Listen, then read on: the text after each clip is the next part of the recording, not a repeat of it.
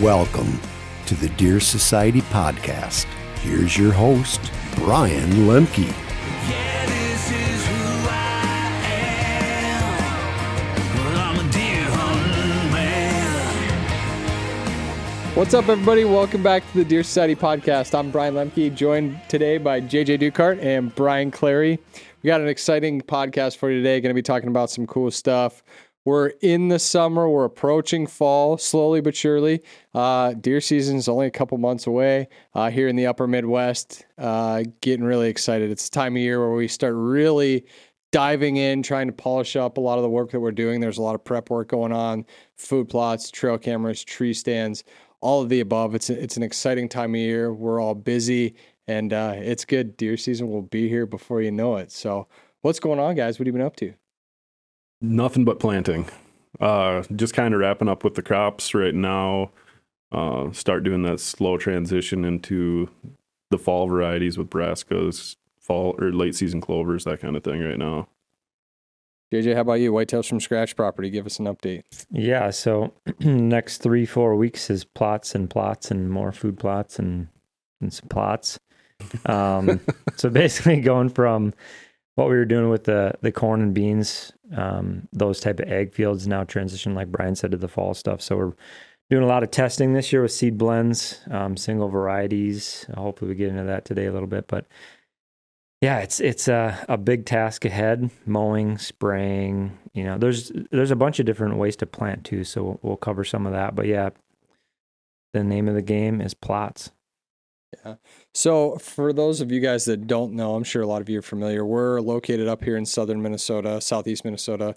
And, our growing season is obviously a little different than somebody that's down in Kansas or in the South. So, when we talk about a lot of these things, it may differ a little bit. Brian, you just mentioned you're getting your last round of beans in Today, later today. This afternoon. Yeah, and that time is really running out. We just actually put ours in last week.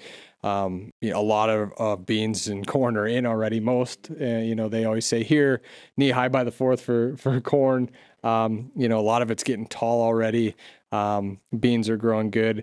So yeah, making that transition from those grain crops into, our fall blends.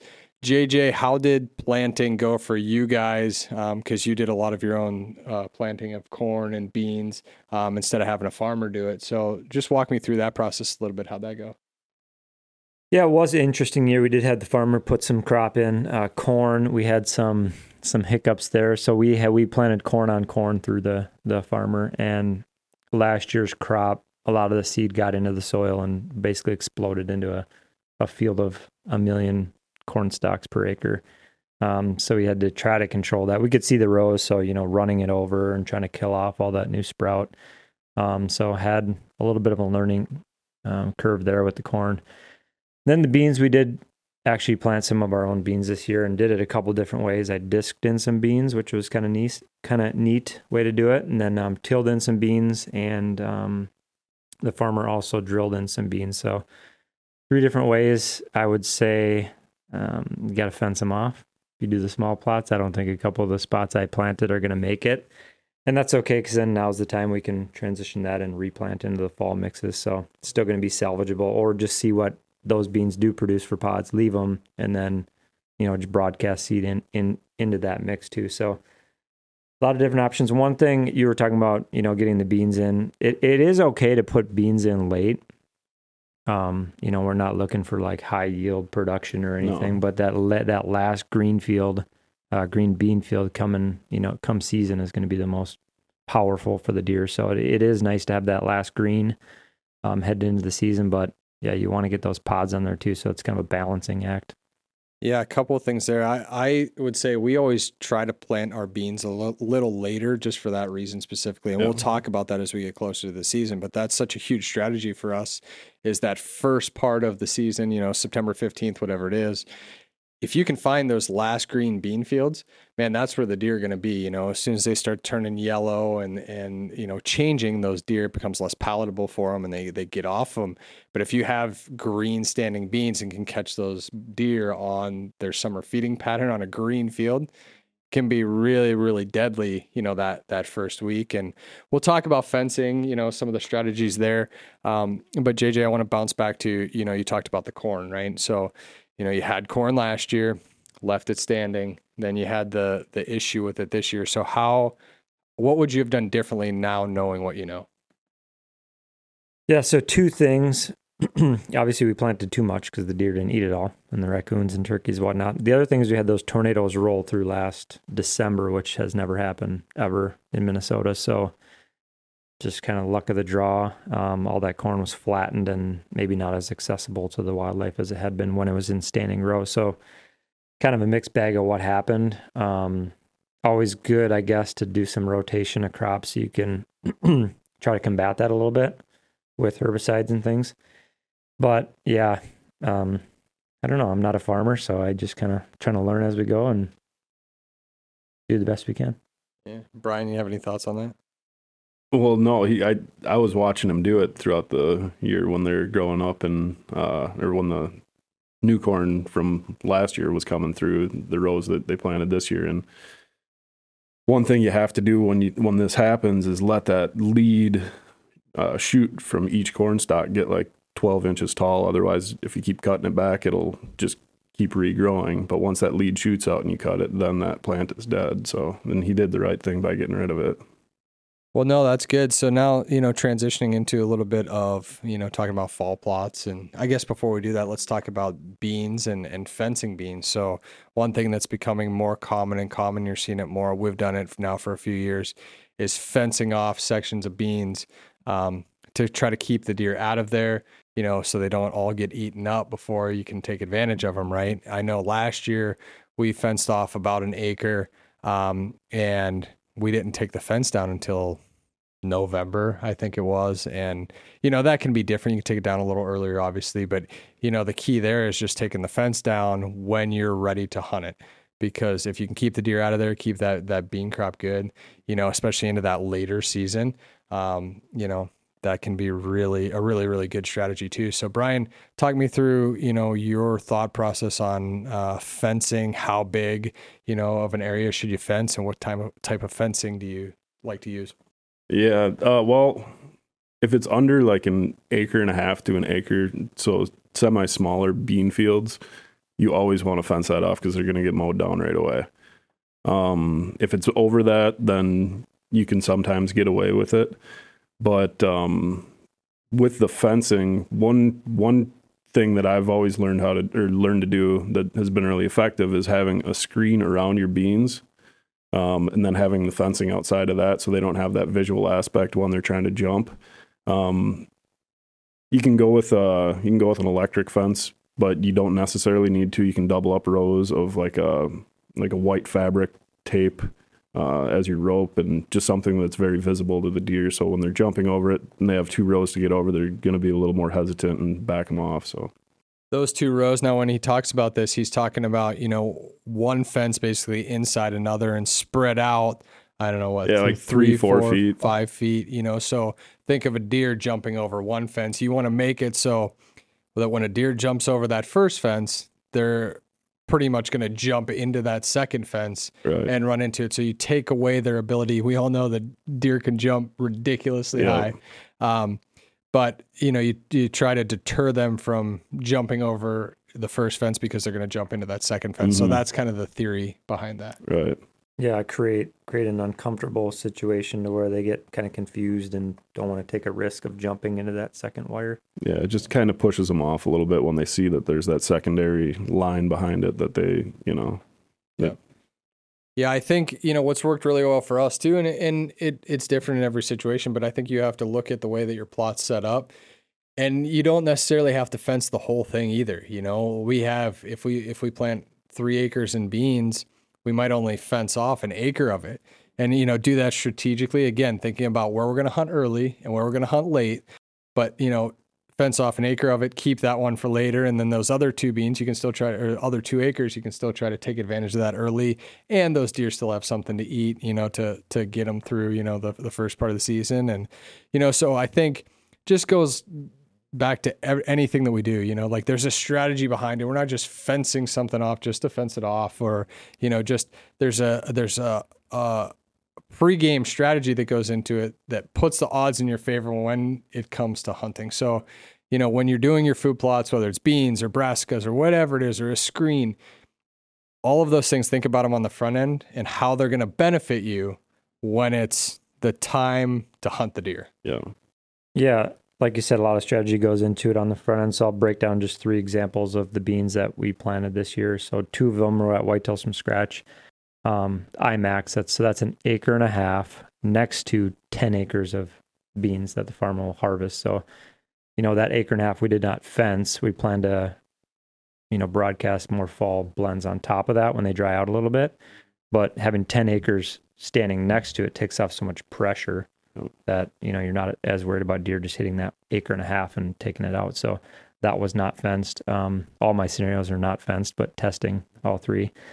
The other one was 1/2 acre on the east side of Cedar Springs over there, Whitetails from Scratch. And just put it in. It was a new plot, opened up, took out a bunch of trees and just kind of threw it in there. Roundup ready beans so we could, you know, spray out the weeds coming up, see how heavy that pressure was, because there's no beans really anywhere nearby. So I was hoping if the herd kind of was bedding and eating out in the main ag fields, they wouldn't be internally like next to that small one. Maybe pressure was lower. So testing that out, I don't think that one's going to survive too well. They're about 6 inches tall now. And then the third one is in Wisconsin. Planted 1 acre beans, no fence, disked it in, but I put in 2 acres of seed and fertilized it. So like a double batch, disked it in, Roundup ready so I could spray the weeds out.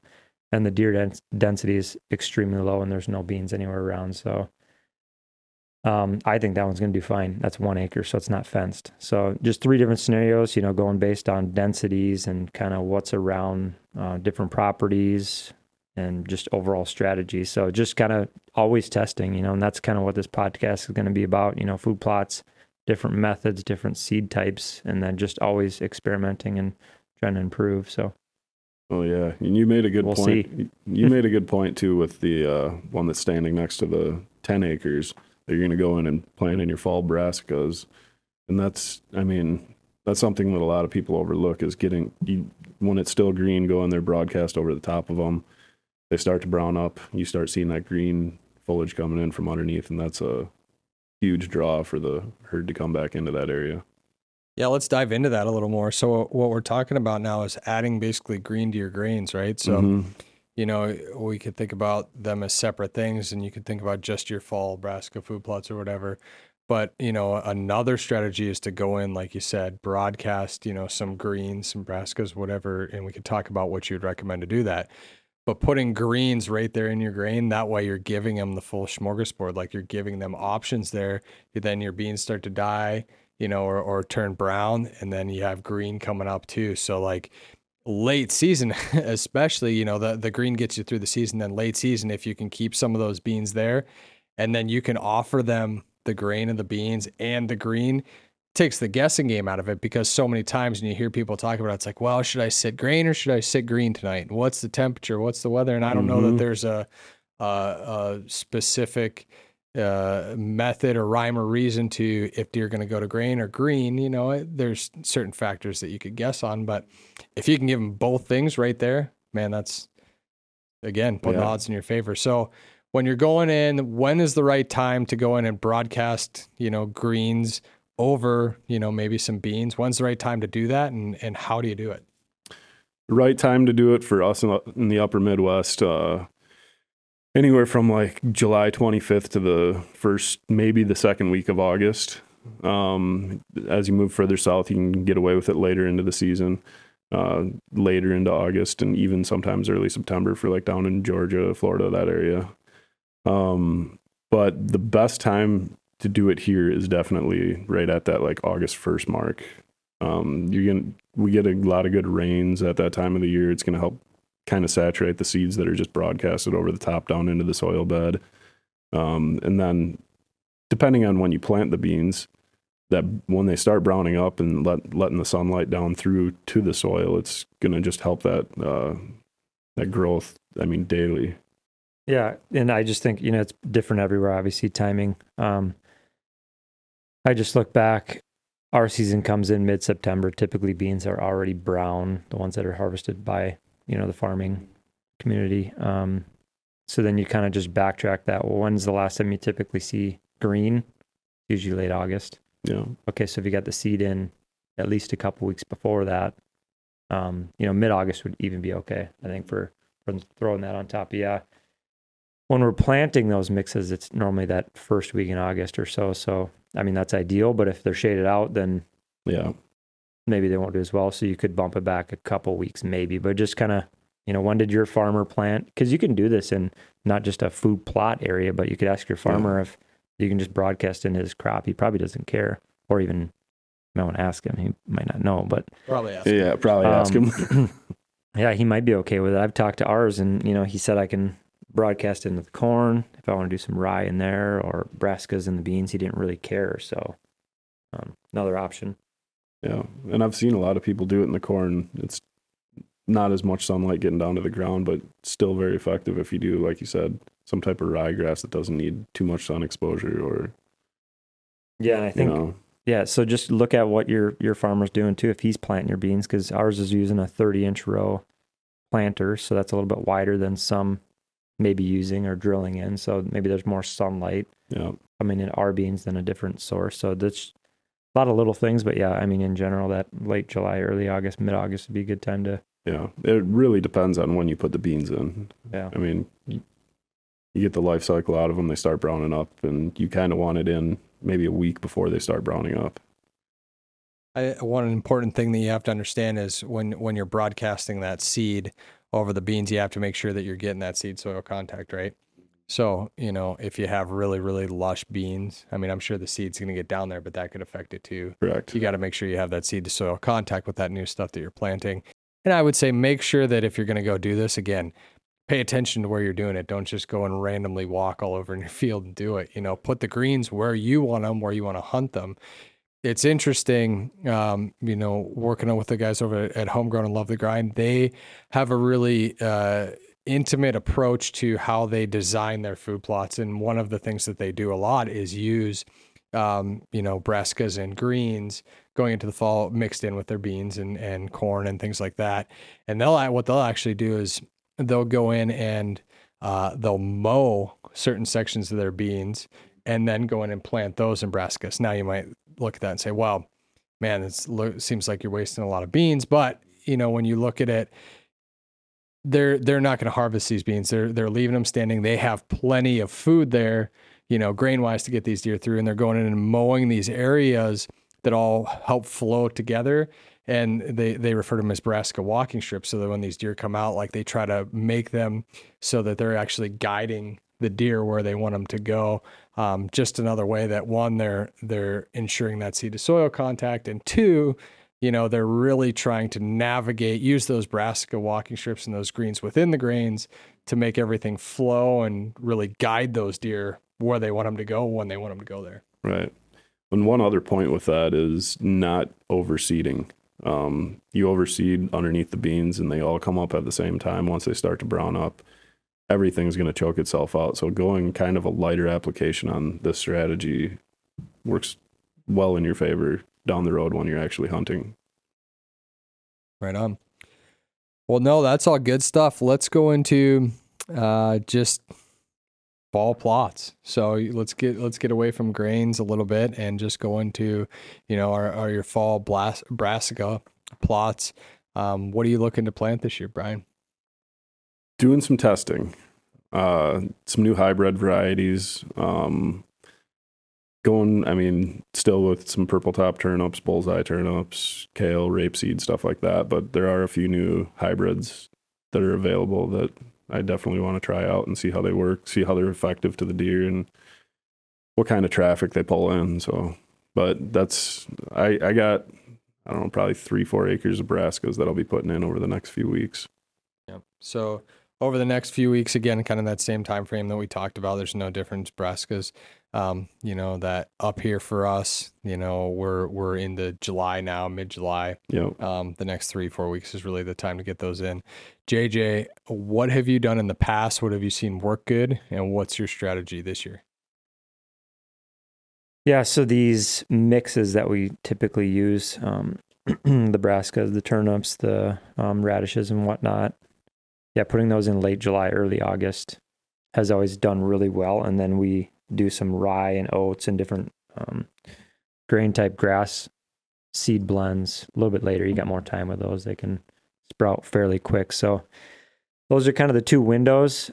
Try not to mix them too much, just because if that rye and oats gets too mature, then it's real stocky and not real palatable. But you know, this year we're getting pretty intense into the testing side of things. So between whitetails from scratch and then different properties we're working plots in and test plots and whatnot, we're going to map that out and basically just do a full-on test of every seed we can think about and different varieties, and film the process, take photos, and just kind of really see what works best and try to share all that information next season and throughout the fall. So I know we're going to map out different brassica areas and strips of, you know, say it's a kale strip or a turnip strip, or, you know, just try to split some stuff up, mix some blends together, experiment with the grain green concept, and just, you know, across the board, do as much research and content creation, I guess, on that side of things as possible. That's the plan this year.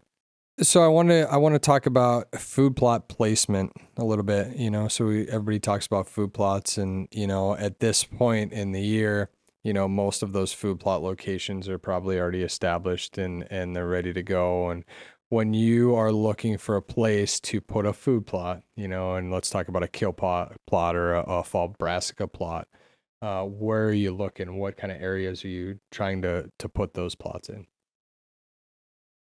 Typically, I like to see the greens leading into the big grain. Just kind of find that little pinch or staging area. That's worked well for me in the past, on multiple occasions across the board in Wisconsin, Minnesota, whitetails from scratch. But that's what I like to do.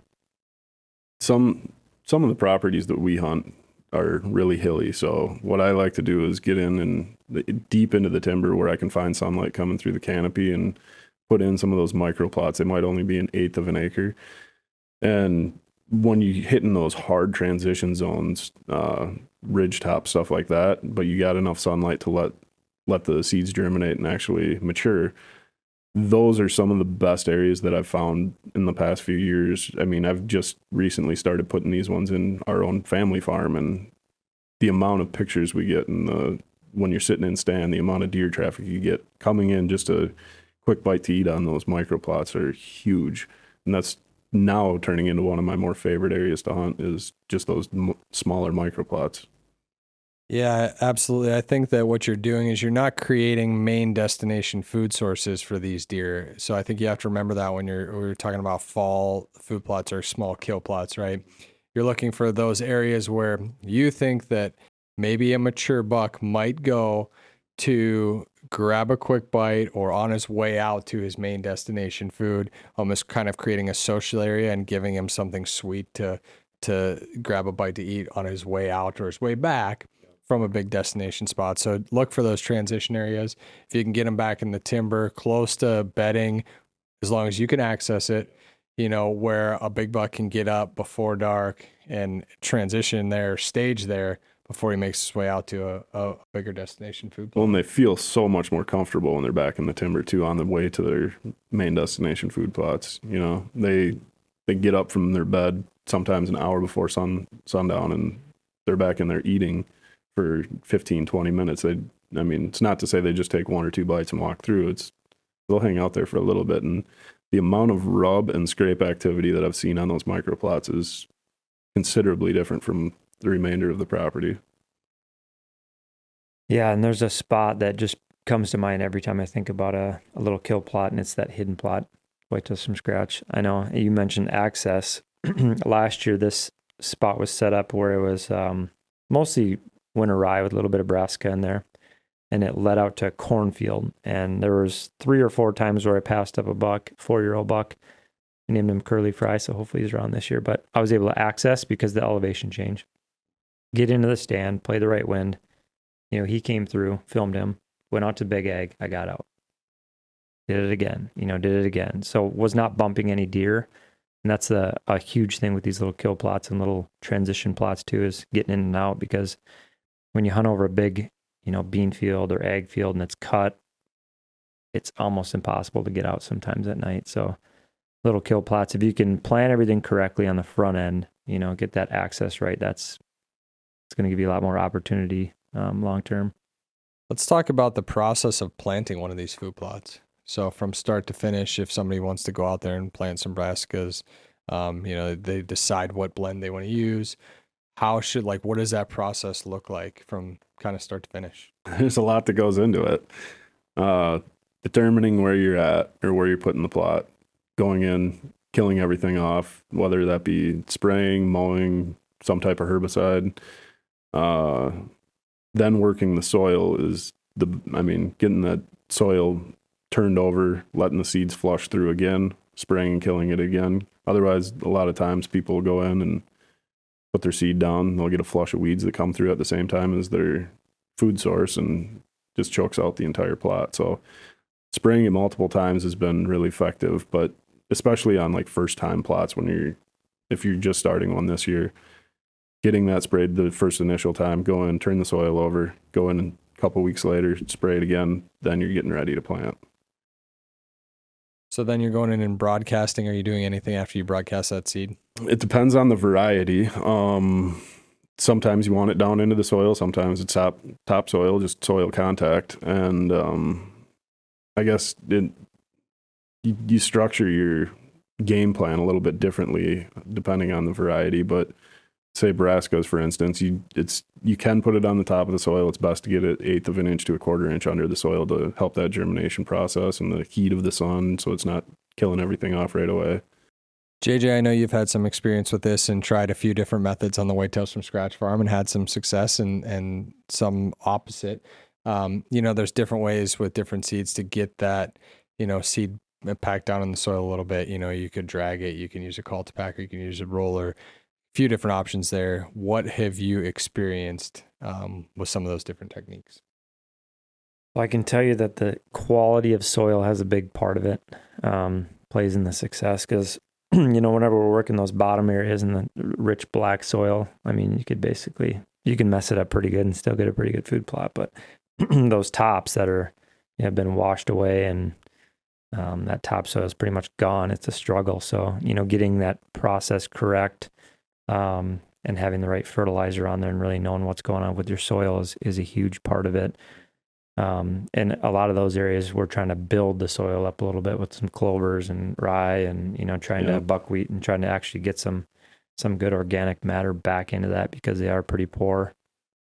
But yeah, that standard method that you kind of explained there with working up the soil and putting seed down, and we've done drags or the cultipacker to pack that seed in. But yeah, you don't want to get it too deep. That's always kind of been the method, and then the proper fertilizer. But soil quality is huge. Yeah, and when you're working, say, a annual like a brassica that's going to die off and not come back again next year, it's a little bit different than if you're doing a clover or rye. To condition the soil prior to, it's good idea to get a soil test done on that plot or that area of the field, getting either lime down or high potassium phosphates just in those really bare soils. That's going to help build the nutrients to get like the clover roots or the winter rye, just something like you were saying, getting that organic matter back down underneath the soil bed. It'll help the germination process and the longevity of that stand. Have you ever had any experience or do you have a feeling on, there's some mixes out there that they market as like a throw and grow mix or whatever, where you're not working up the soil, you're basically going in and you're just broadcasting seed, on the ground, without really doing anything else. Have you had any experience with that at all? I have. Years ago I would try stuff like that, I guess, but I haven't ever had the best success with it. Just being you got to get the area cleared out. You can't just go out into the woods, throw it down. You're going to land on leaf matter, dead decayed branches, stuff like that, and it's not getting down to the soil. So you got to get the area cleared so at least it's hitting the soil bed. Once it hits the soil bed and it does grow, you're going to have, depending on the varieties of what that mix is, you're going to have some type of success as far as the growth of it. The one thing that I would always stress is getting the fertilizers in later after those plants do come up, if that's the method that you're going with, just to help get the the plant growth process up to its highest ability, to maximize the stand. Yeah, and even part of what we're doing this year with all of our test plots is that liquid fertilizer, like you mentioned, on top of the granular stuff. So there's just a bunch of different stuff you can do. And we're experimenting with all that this year on the different, from clover, we're trying different fertilizers to some of the fall blends. But yeah, if you're in the middle of the woods, you got to clear that debris. You got to get that seed to soil contact. And I've done some throw and go type stuff. Even out in the open where you have plenty of sunlight, but if it's a grass, kind of a thatch layer, like you just can't get that seed to penetrate and grow out there. You really got to work it up. I know a couple years back the tiller broke, so I was kind of forced to just mow, spray, and then throw seed on top, throw and go, whatever you call it. And it didn't work at all. So yeah, well, no contact to the soil. He's right though. When you got years and years of plant growth in that area and you go out there and spray the thatch laying on the ground, you can't rely on the rain to push the seed down to the soil bed. You have to get that stuff out of the way before you go out there and spread your mix. Yeah. So for somebody that's sitting there right now listening, thinking about doing food plots this year, what is one piece of advice that you would give them right now in looking at doing food plots coming up here?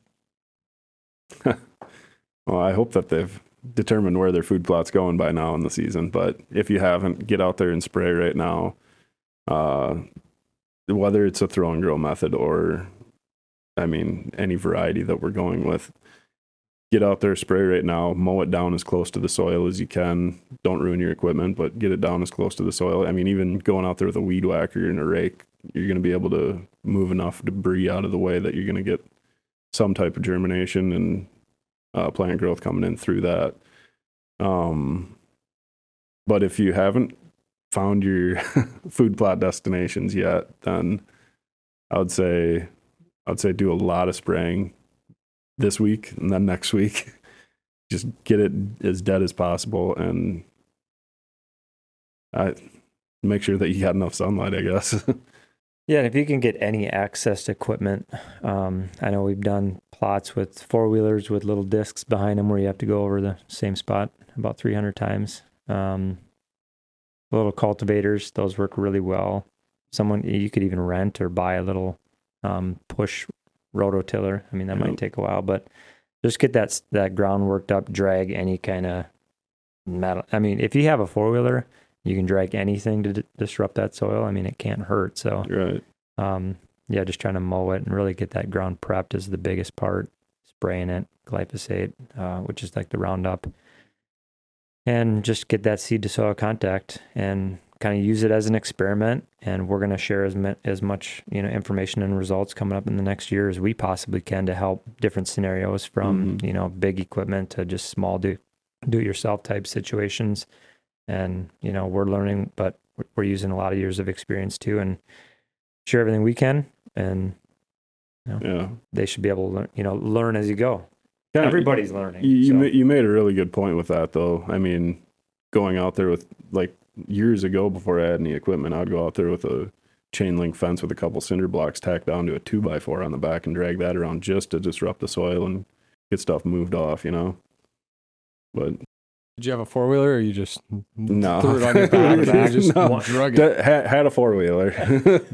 But minimal equipment to do kind of bigger fields. People use trucks, and it depends on how tight the space is. People use trucks. Yeah, all kinds of things. Whatever you can use, whatever you can get access to. Any little bit helps. The reality is we all don't have access to all the pieces of equipment that we want. JJ, I'm sure that you could think of 30 more pieces of equipment that you would buy tomorrow if you know, everything was reality.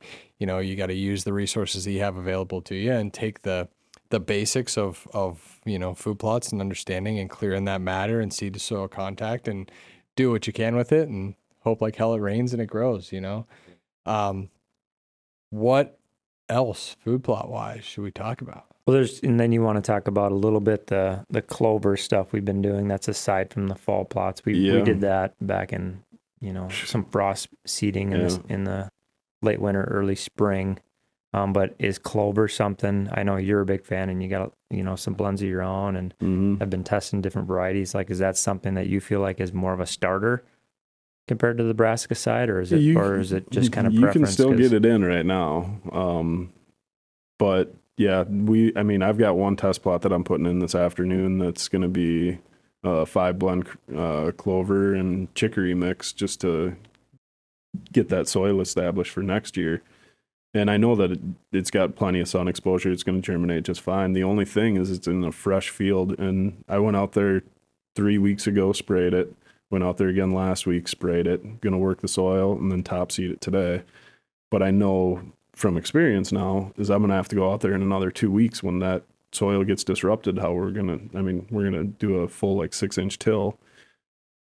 That soil bed, all the seeds over the years that have dropped down into that soil bed that got too deep, that didn't get the heat from the sun to germinate, that's going to get brought up to the surface, and there's going to be grass littered throughout that entire field. So there are sprays you can use or herbicides you can use to combat that once your clover's starting to come out of the ground, but it's not too late to put clover in, I guess is my point. If you choose the right variety. If you choose the right variety, you need something that's a little quicker starting, because usually clover is between a 10 and 14 day germination process.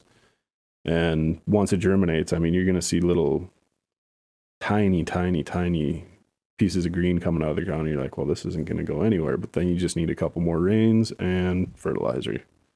No, all good stuff. That's great.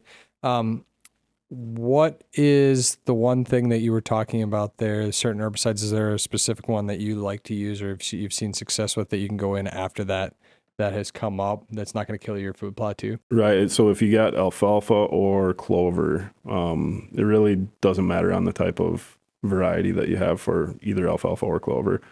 But I've used this product called Fusilade. It's a kind of a oily herbicide, so you need to mix it with crop seed oil.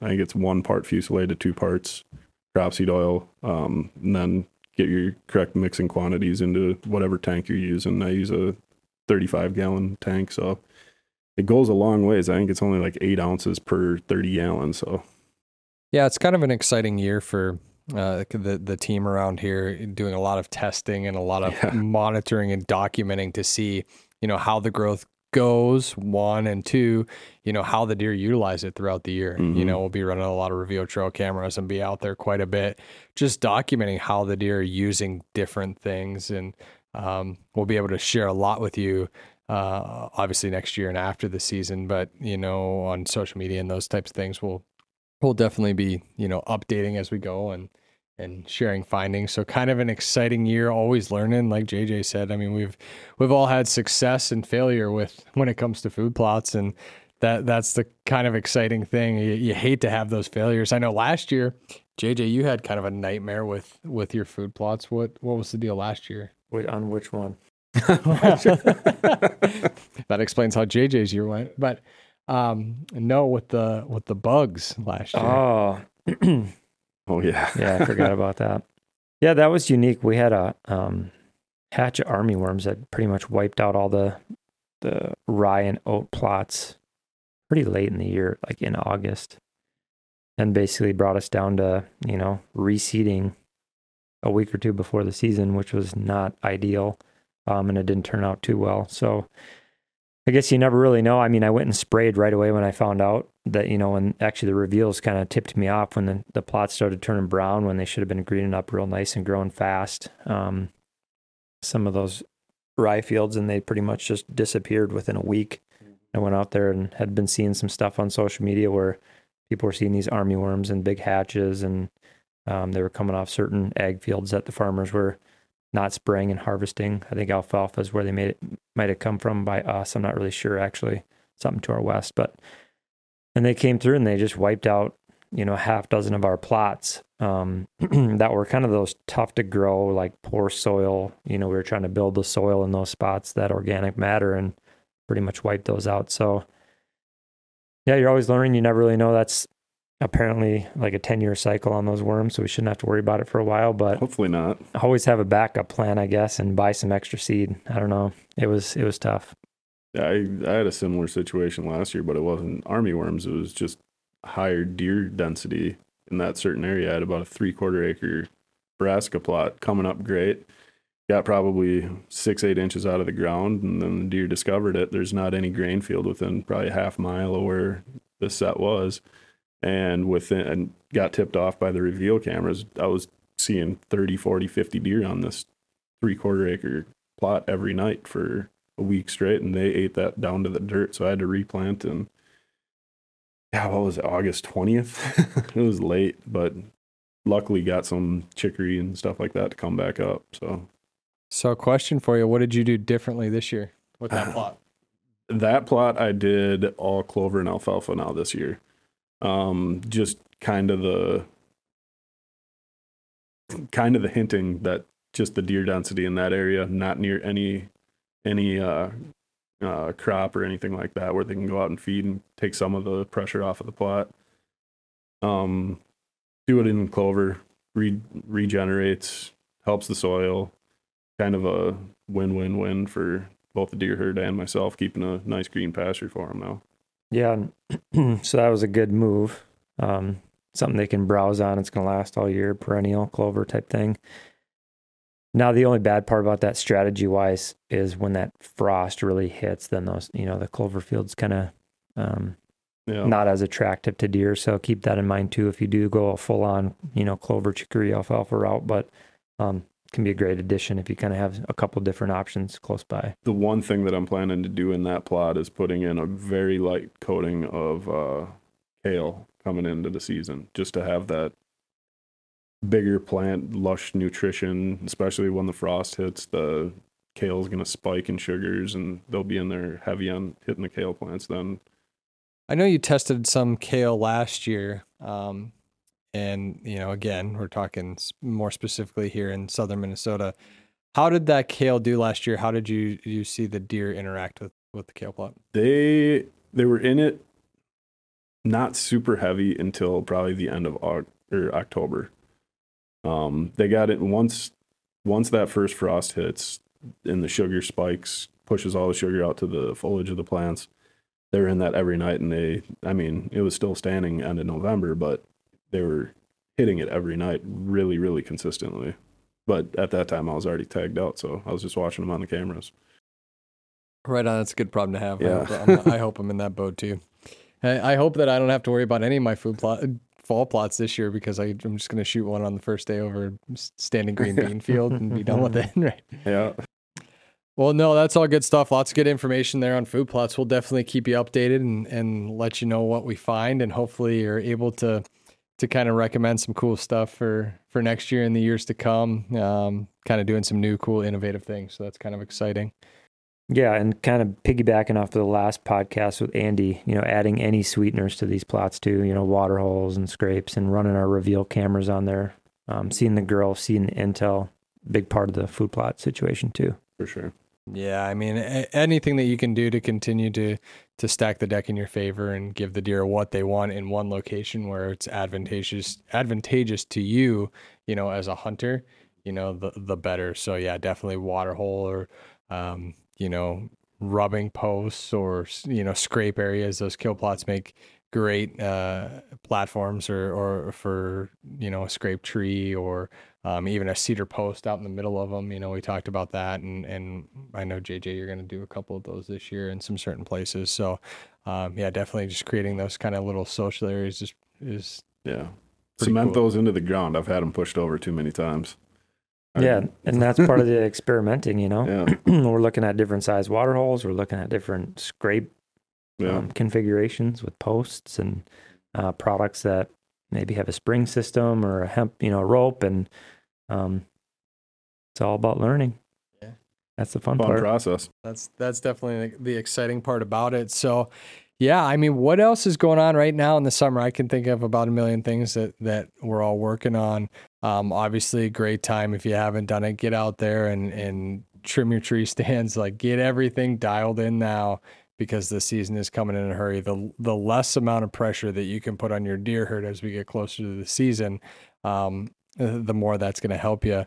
I know one of the things that's coming up for us, which is always super exciting, you know, are seeing them on the reveals growing now, and you see these velvet pictures floating around, and some are further along than others. And, you know, I feel like we're at that point where it's always like, Connor just mentioned to me today, he's like, man, I don't have a big buck on camera yet. And I'm like, dude, you need to calm down. It's all right. We're still in July.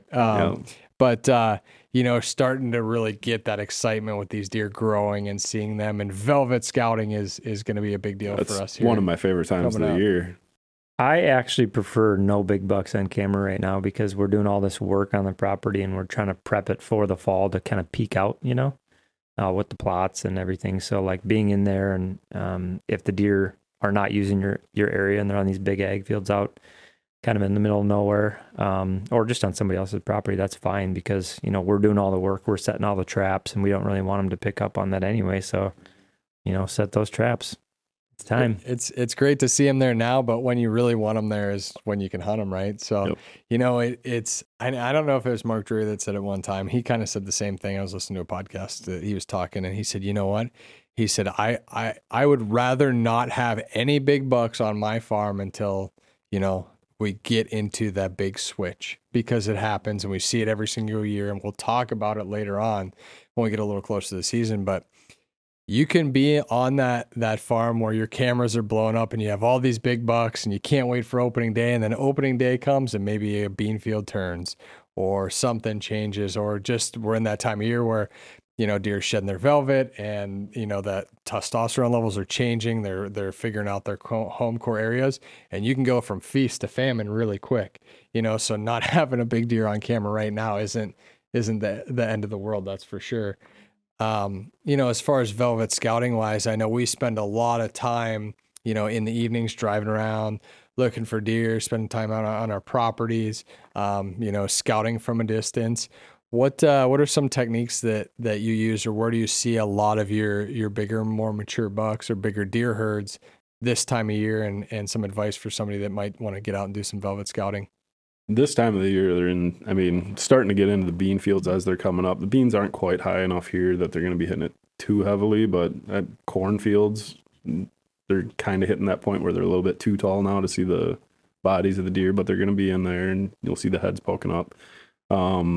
Focusing right before sundown on like field edges, stuff like that, where you can down crop edges. They're going to hang tight to the edge of the field just with the heat out and getting that little bit of shade. Yeah, I mean, pretty much soybeans coming up, and then alfalfa, and, you know, big open pastures that have a good food source. Once you find them, just park for the next 30 days every night. Alfalfa, especially this time of the year, though. Yeah, they're hitting alfalfa and clover strips in between, like, cornfield rows or cornfield sections, stuff like that.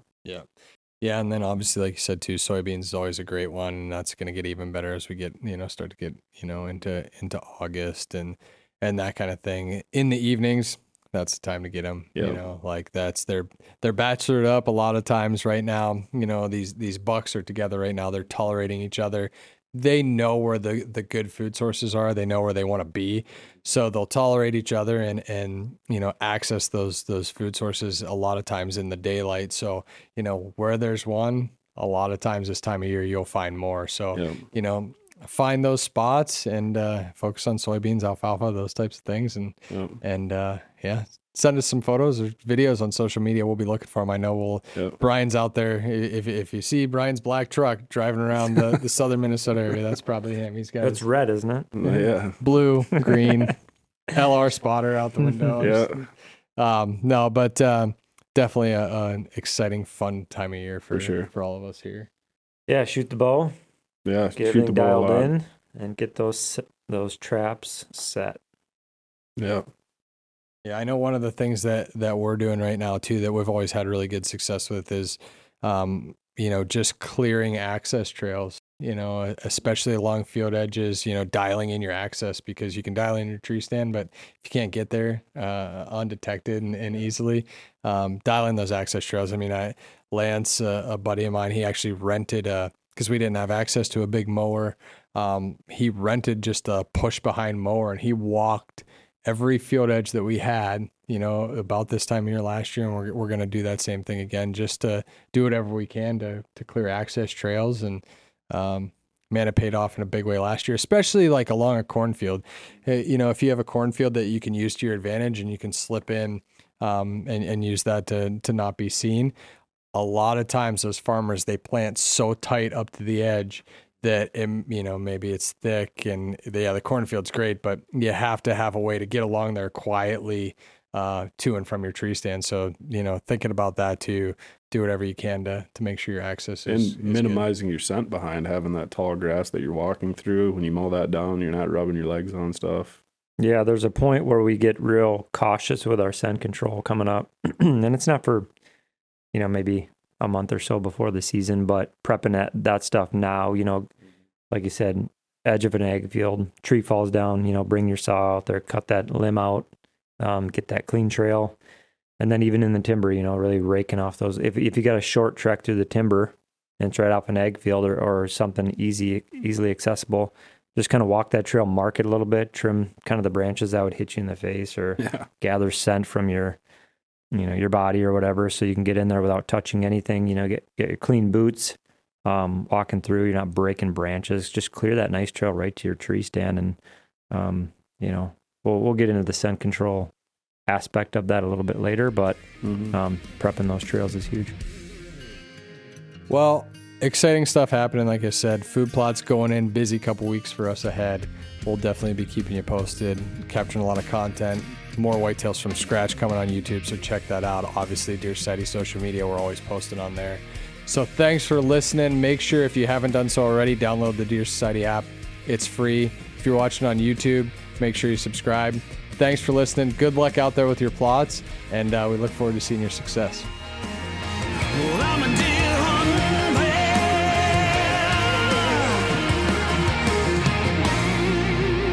Well, I'm a deer hunting man. The Deer Society's success has been built on great partnerships with great product makers, such as Illusion Systems, maker of the Extinguisher Deer Call, the Black Rack Rattling System, and the Phase Body Odor System, Tacticam and Reveal, Osseo Gear, 10-Point Crossbows, Burris Optics, Huyman, and Big Frig.